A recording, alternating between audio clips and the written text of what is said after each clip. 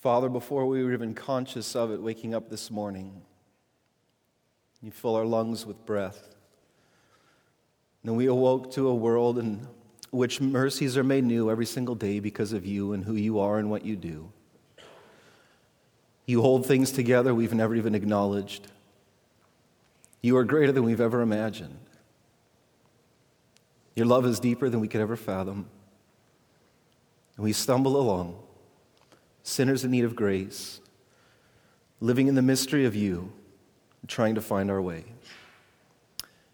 As we do that again this morning, in reflection and thought of your world and how you work, how you made it to be, and how you're taking it back. May we see you, and may we hear you. In Jesus' name, amen. Justin Lee, in his book Torn, Rescuing the Gospel from the Gays versus Christians debate, starts off with a story. He tells the story of Christian evangelical author Jonathan Merritt, who wrote an opinion piece for USA Today. The significant line in the middle of it all, kind of capturing what he was talking about, is up here. He says, "Now is the time for those who bear the name of Jesus Christ to stop merely talking about love and start showing love to our gay and lesbian neighbors. It must be concrete and tangible. It must be beyond rhetoric." 2 days later, as the responses and opinions flood in from all of those who've responded to his article, the title 2 days later in USA Today reads, "Behind a Message of Love, the Anti-Gay Agenda." Some took Jonathan Merritt to task because he was way too soft on sin. Others, on the other side, took Jonathan Merritt to task for the exact opposite. Again, we find ourselves in this place of this huge debate in Christian circles surrounding the idea and topic of homosexuality. When we asked you, students, faculty, alumni, what is it, the big questions of life that aren't being answered for you either in your classroom or you're not hearing being asked or we're not talking about enough, this one was near the top of everybody's list. The problem is every time this conversation comes up, it becomes so polarizing for us within the Christian community. It seems to be that if you'll just declare some sort of theological position on this issue, then we know where you fit on everything else. I recently heard Philip Yancey talk about having an invitation to speak at a national gathering of a denomination actually be rescinded simply because he refused to actually out loud declare where he stood. That was enough to take the invitation back. I will be honest with all of you, this is my fear this morning as well, that either way, regardless of what I say, some of you will rule me out. Some of you will complain because I'm not going to be hard enough on sin. And others, well, you'll say the opposite. Maybe if I do really well, no one will like me.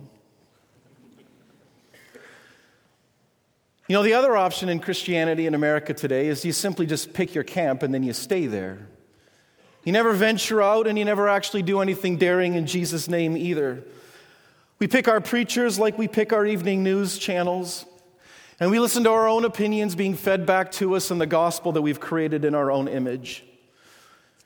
Our camps become wider and wider apart, the chasm between us deeper and deeper. People no longer have simply found a hill to die on, they're actually building the hill first. The now famous study done in 2007 by the Barna Group of your generation, those ages 16 to 29 years old in America today, you've probably heard this one before.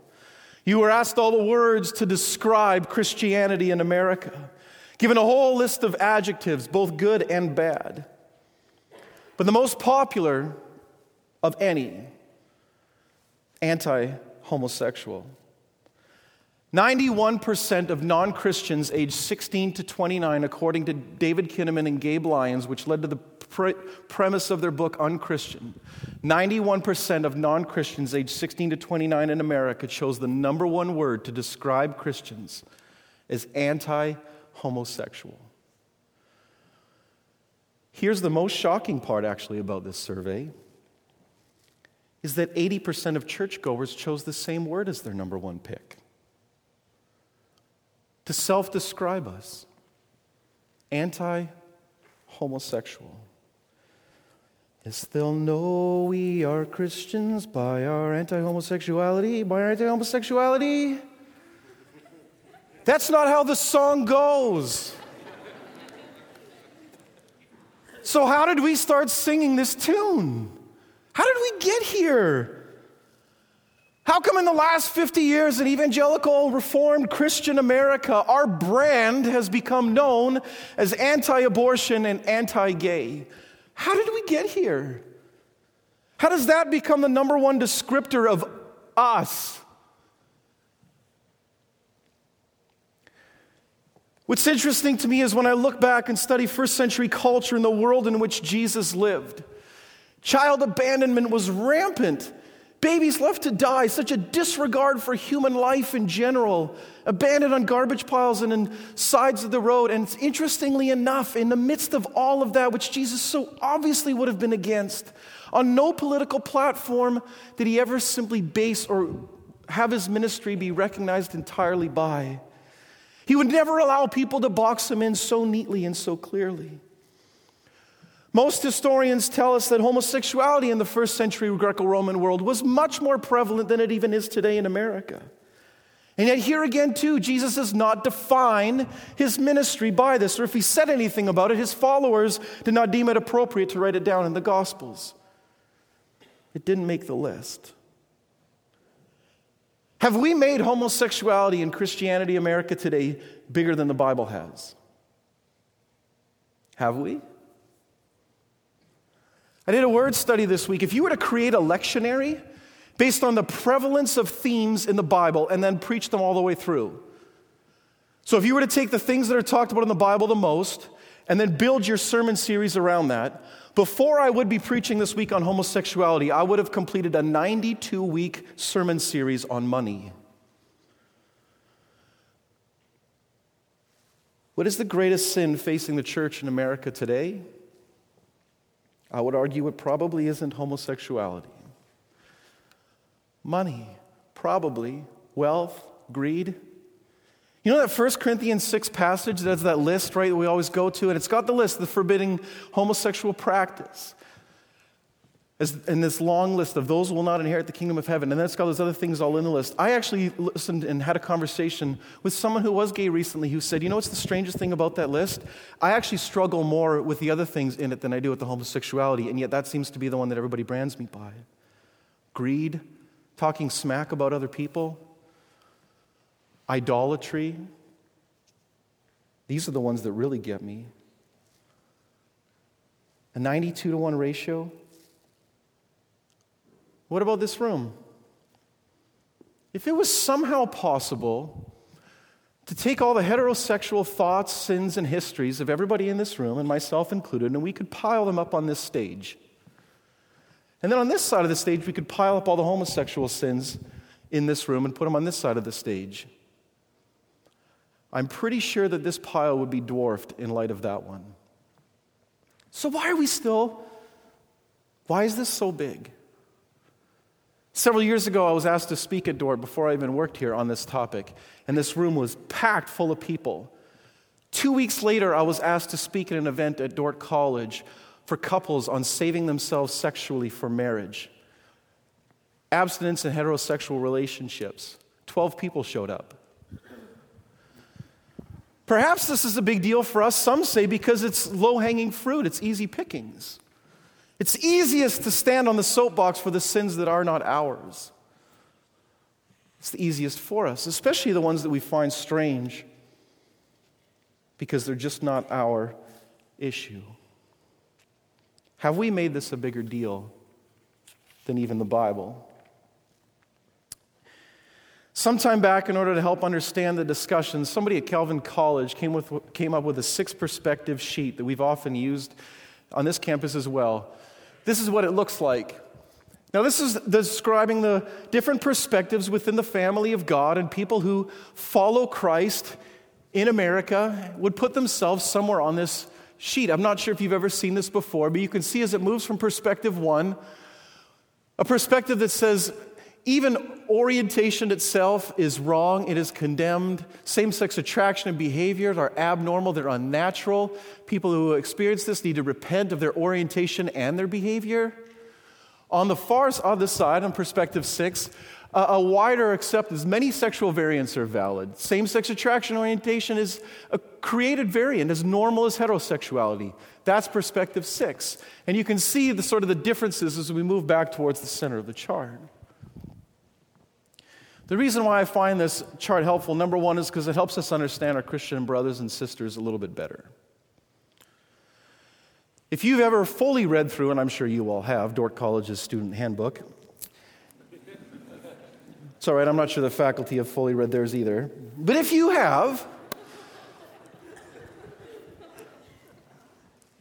I think everybody would pretty much say Dordt College sits somewhere right at perspective 3, that would describe the position and the policies and the handbooks and the teaching overall at Dordt College. Realizing full well that within this community, there are people a little more on one side of the spectrum in their thinking, there are people a little more on the other side of the spectrum in their thinking. The reality is, the family of God is bigger than we want it to be. And yet, time and again, we continue to break fellowship over issues like this. Now, if Dordt picks number 3, and if this is the perspective in which we stand, I would argue that what we have done is chosen the hardest place of all to land. Because if you're going to acknowledge that yes, you can be born with same-sex attraction through no fault of your own, okay? You're not being blamed for this. You're not culpable in this. Eliminating the whole discussion of whether or not people are born with same-sex attraction or that's developed over time because of experiences in life, all of it off the table, no fault of anybody's own. We're all going to say that in perspective 3. But if you're going to say that and then say, but as we read the Bible, what we see is that God's ideal for sexuality and the way that He created us does not include an open homosexual lifestyle. If you're going to say that, which perspective 3 does, then you better be the most loving, enfolding, caring, and compassionate community. I remember talking to somebody one time, coming forward and saying, I am same-sex attracted. This is me. And this is the hardest thing about it. I can't tell everybody. And yet I need to tell everybody, because if you're going to ask me to live there and you're going to tell me that I don't get to go to Little League games with my kids growing up and I don't get to walk with a partner hand in hand through the park and I don't get to wake up on Saturday mornings and make cinnamon rolls with them and I don't get to experience all the things that you get to experience that you just get to take for granted for what the rest of your life will look like, and you're asking me to shelve all of those desires because this is where we stand and this is what we believe the Bible asks us, then I need you to be the best community the world has ever seen, because I will never make it without that. Never. We have chosen the hardest place on all of this to stand. And if we can't come forward and say, this is me, this is where I am at, we will never, ever, ever make it. We will never be able to summarize the totality of somebody's being as this is your sexual orientation. The greatest common denominator that I have with you, whether you are gay or whether you are straight, is that you and I stand in need of the grace of Jesus Christ. That is what we have in common. That is the greatest common denominator between everybody in this room and everybody in this community. Some sins are easy to put people into stereotypes with, but that is not where they belong. And you and I, who know the gospel well enough, know that stereotypes do not belong so easily fitted into the kingdom of God. If we're going to go with this perspective, there are other things within the body of Christ that we need to be able to do differently. Number one, we need to be people of a ridiculous understanding of grace. Now, that word gets thrown around so much it loses its potency and its power, but let me get it back a little bit.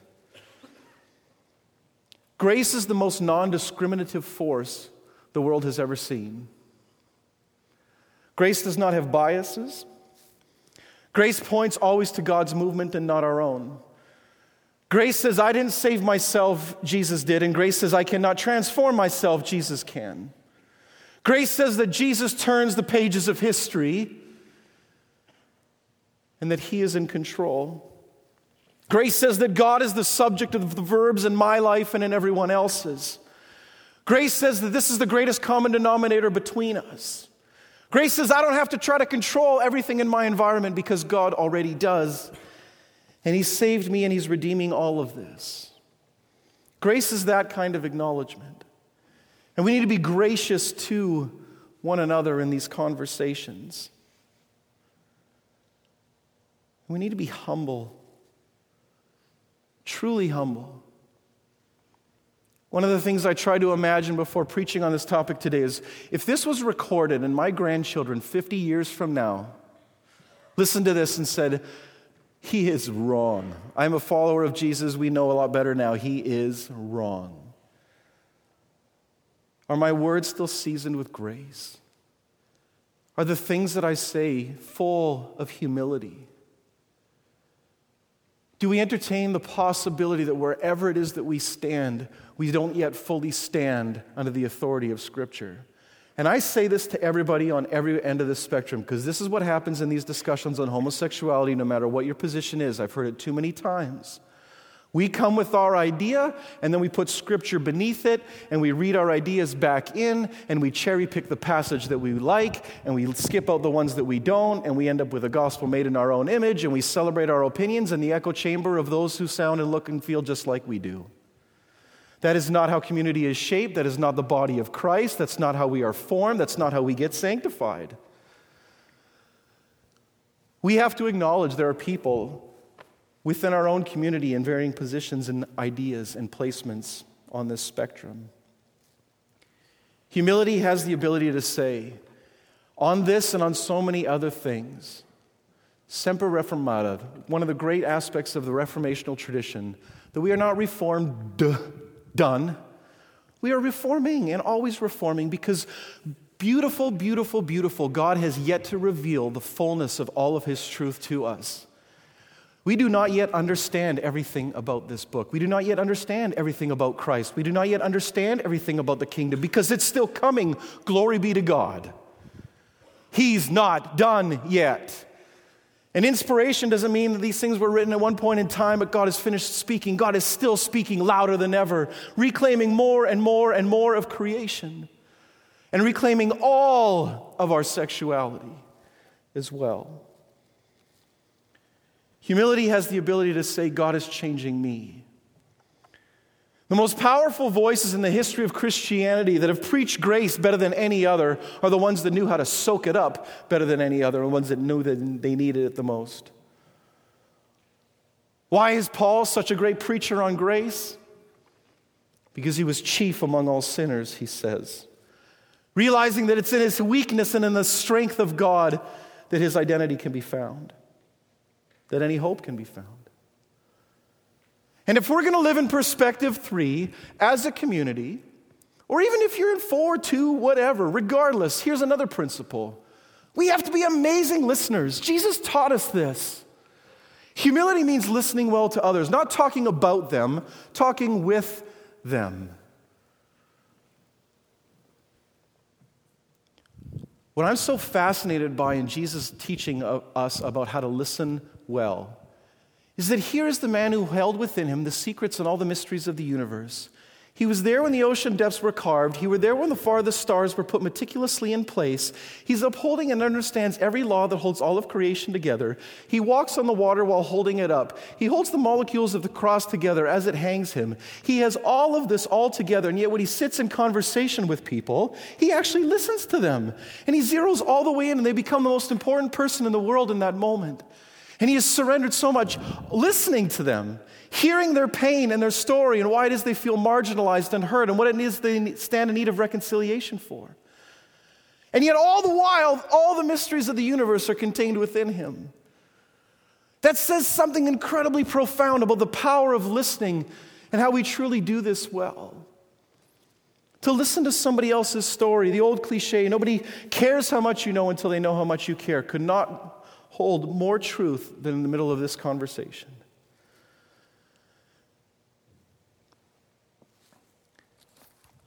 John chapter 8, starting at verse 2. At dawn he appeared again in the temple courts where all the people gathered around him, and he sat down to teach them. The teachers of the law and the Pharisees brought in a woman caught in adultery. They made her stand before the group and said to Jesus, "Teacher, this woman was caught in the act of adultery. In the law, Moses commanded us to stone such women. Now what do you say?" They were using this as a trap in order to have a basis for accusing him. But Jesus bent down and started to write on the ground with his finger.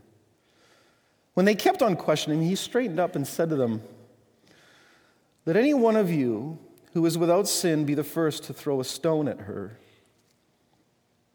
Again he stooped down and wrote on the ground.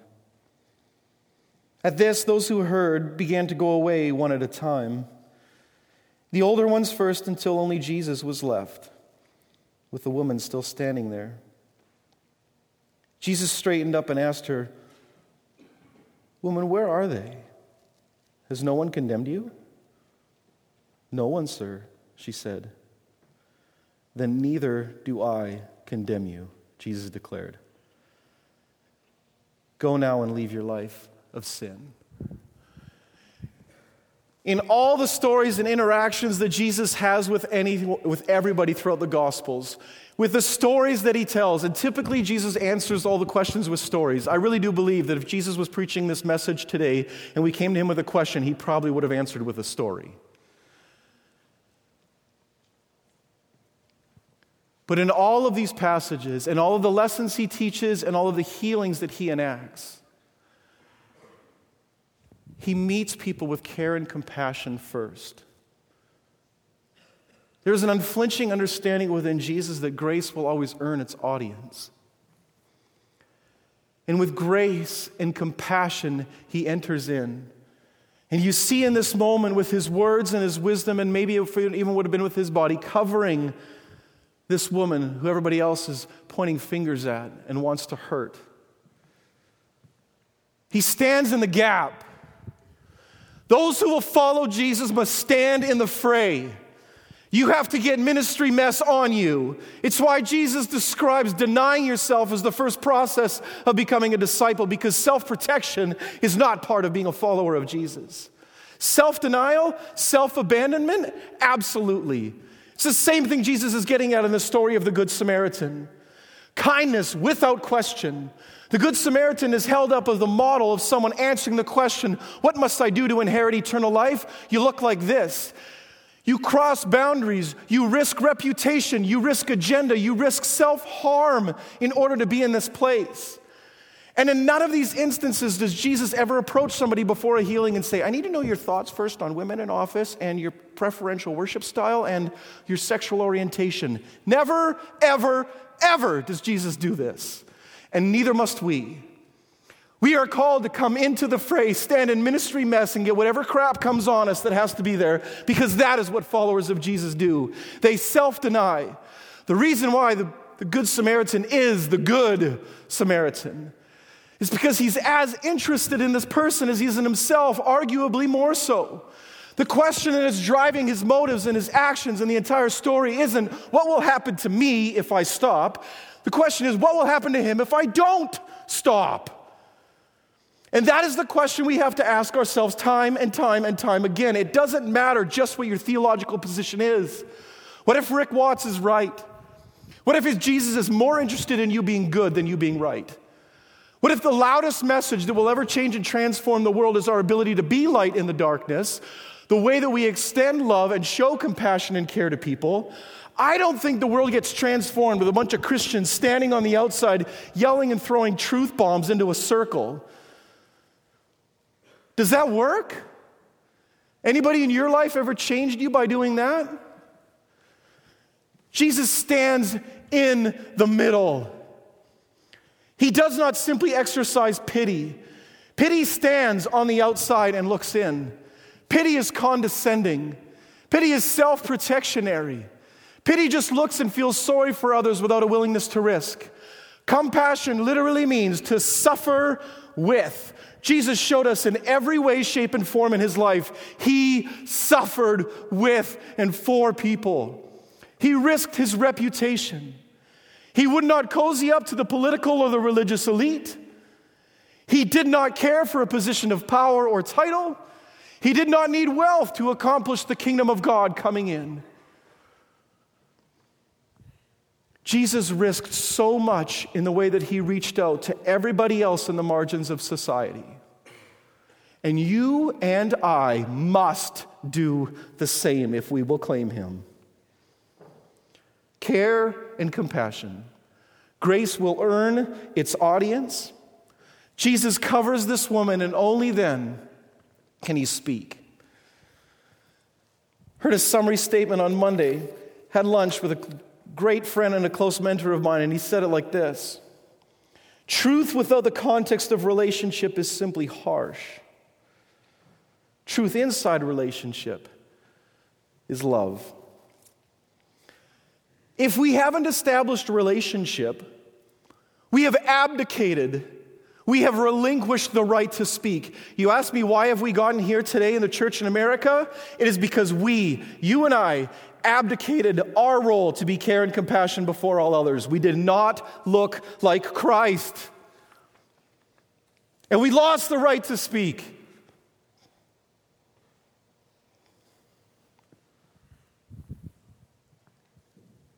And we marginalized some of those who have been hurting the worst. Because we're too afraid to get a little ministry mess on us. We want to declare, make sure everybody knows, well, before I can help you, you need to know this about my convictions. No, you just go in.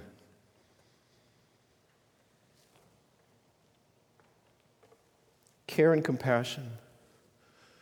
Does Jesus follow that up in the context in relationship with people of healing and restoration, whatever it is that they have needed reconciliation with people in community? Absolutely. Jesus does this for everyone. But after everybody knows unflinching that this is their place, that they will stand here. I listened to a pastor of a church recently who said, we are going to come forward and we are actually going to let everybody in our community know that we actually take a very firm position on what we believe the Bible says on homosexuality. I said, well, how are you going to do that within your community? He said, this is how we're going to do it. We're going to tell everybody this is our firm place, but we're going to march at the front of the gay pride parade in our town. And if there is a single person claiming the name of Christ with some sort of hate speech or sign or anything else, we will stand in the gap and in the fray. We will stand in that place. And people will know beyond a shadow of a doubt that we love without reservation or without self-protection in mind. We love with a reckless self-abandonment. Sounds a lot like Jesus, doesn't it? And in the context and the establishment of relationship, this is when Jesus has earned the right to speak and people want to hear. In a righteous pursuit of truth, too often throughout the pages of history, the Christian church has abdicated our care and compassion. We steamroll people in our righteous quest for truth, and we forget about everything we've left in our wake. And then we celebrate our victories listening to one another as we applaud to ourselves. What has this accomplished? If you lose the very audience you've been called to save, what have you done? What have we done? Here's the funny thing about Jesus. If you flip 2 pages back in your Bible to chapter 6, Jesus offers a really hard teaching. And here too he chases people away. Jesus said to them, very truly I tell you, unless you eat the flesh of the Son of Man and drink his blood, you have no life in me. You have no life in you. On hearing it, many of his disciples said, this is a hard teaching. Who can accept it? Aware that his disciples were grumbling about this, Jesus said to them, does this offend you? Then what if you see the Son of Man ascend to where he was before? The Spirit gives life, the flesh counts for nothing. The words I have spoken to you, they are full of spirit and life. Yet there are some of you who do not believe. For Jesus had known from the beginning which of them did not believe and who would betray him. He went on to say, this is why I told you that no one can come to me unless the Father has enabled them. And from this time, many disciples turned back and no longer followed him. You do not want to leave too, do you? Jesus asked the 12. Simon Peter answered, Lord, to whom shall we go? You have the words of eternal life. I love this peculiar third way that Jesus always sets up for us. We have this natural tendency toward binaries in Christian conversation. And look at what Jesus does instead. We should be so full of grace, care, and compassion that people think we are so ridiculously soft on sin, it's not even funny. And we should be so relentless in our pursuit of truth and faithfulness that we have fully confounded everyone around. Because the life and discipleship in Jesus Christ is the tension to live in the middle of exactly that. You don't get to pick truth or grace. They are two sides of the same coin that is the discipleship of Jesus Christ. And he seems to be fine chasing people away with hard teaching, and he seems to be fine chasing people away when they want to throw stones. And somehow in the middle of this, we have to figure out how to be community and be faithful. And wherever it is, our opinions will not get us there. Surrender to whatever it is that the Spirit of God leads us to, and the truth of what's been revealed to us is the only thing that we have. In grace, and in humility, and through listening well. We will get there. Because the one who's turning these pages is more brilliant and more loving and understanding than any of us. As we close in this time, I want to read together a prayer that actually isn't mine. In 1999, the Christian Reformed Church put together a study committee for pastoral care towards homosexual members. And I'll read that prayer as we close.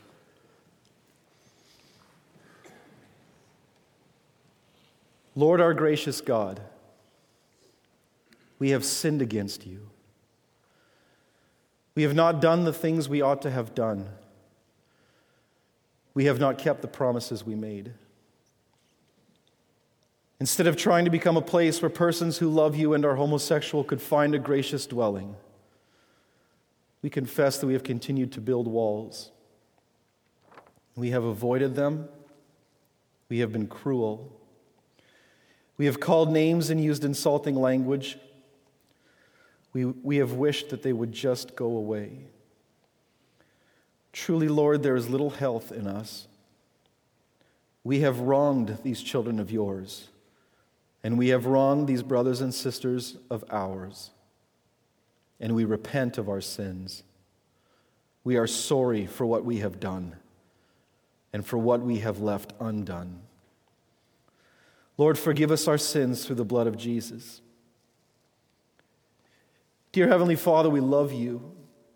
We love you for keeping your promises, and we want to be like you. We want to keep our promises. Help us, Father, to do so.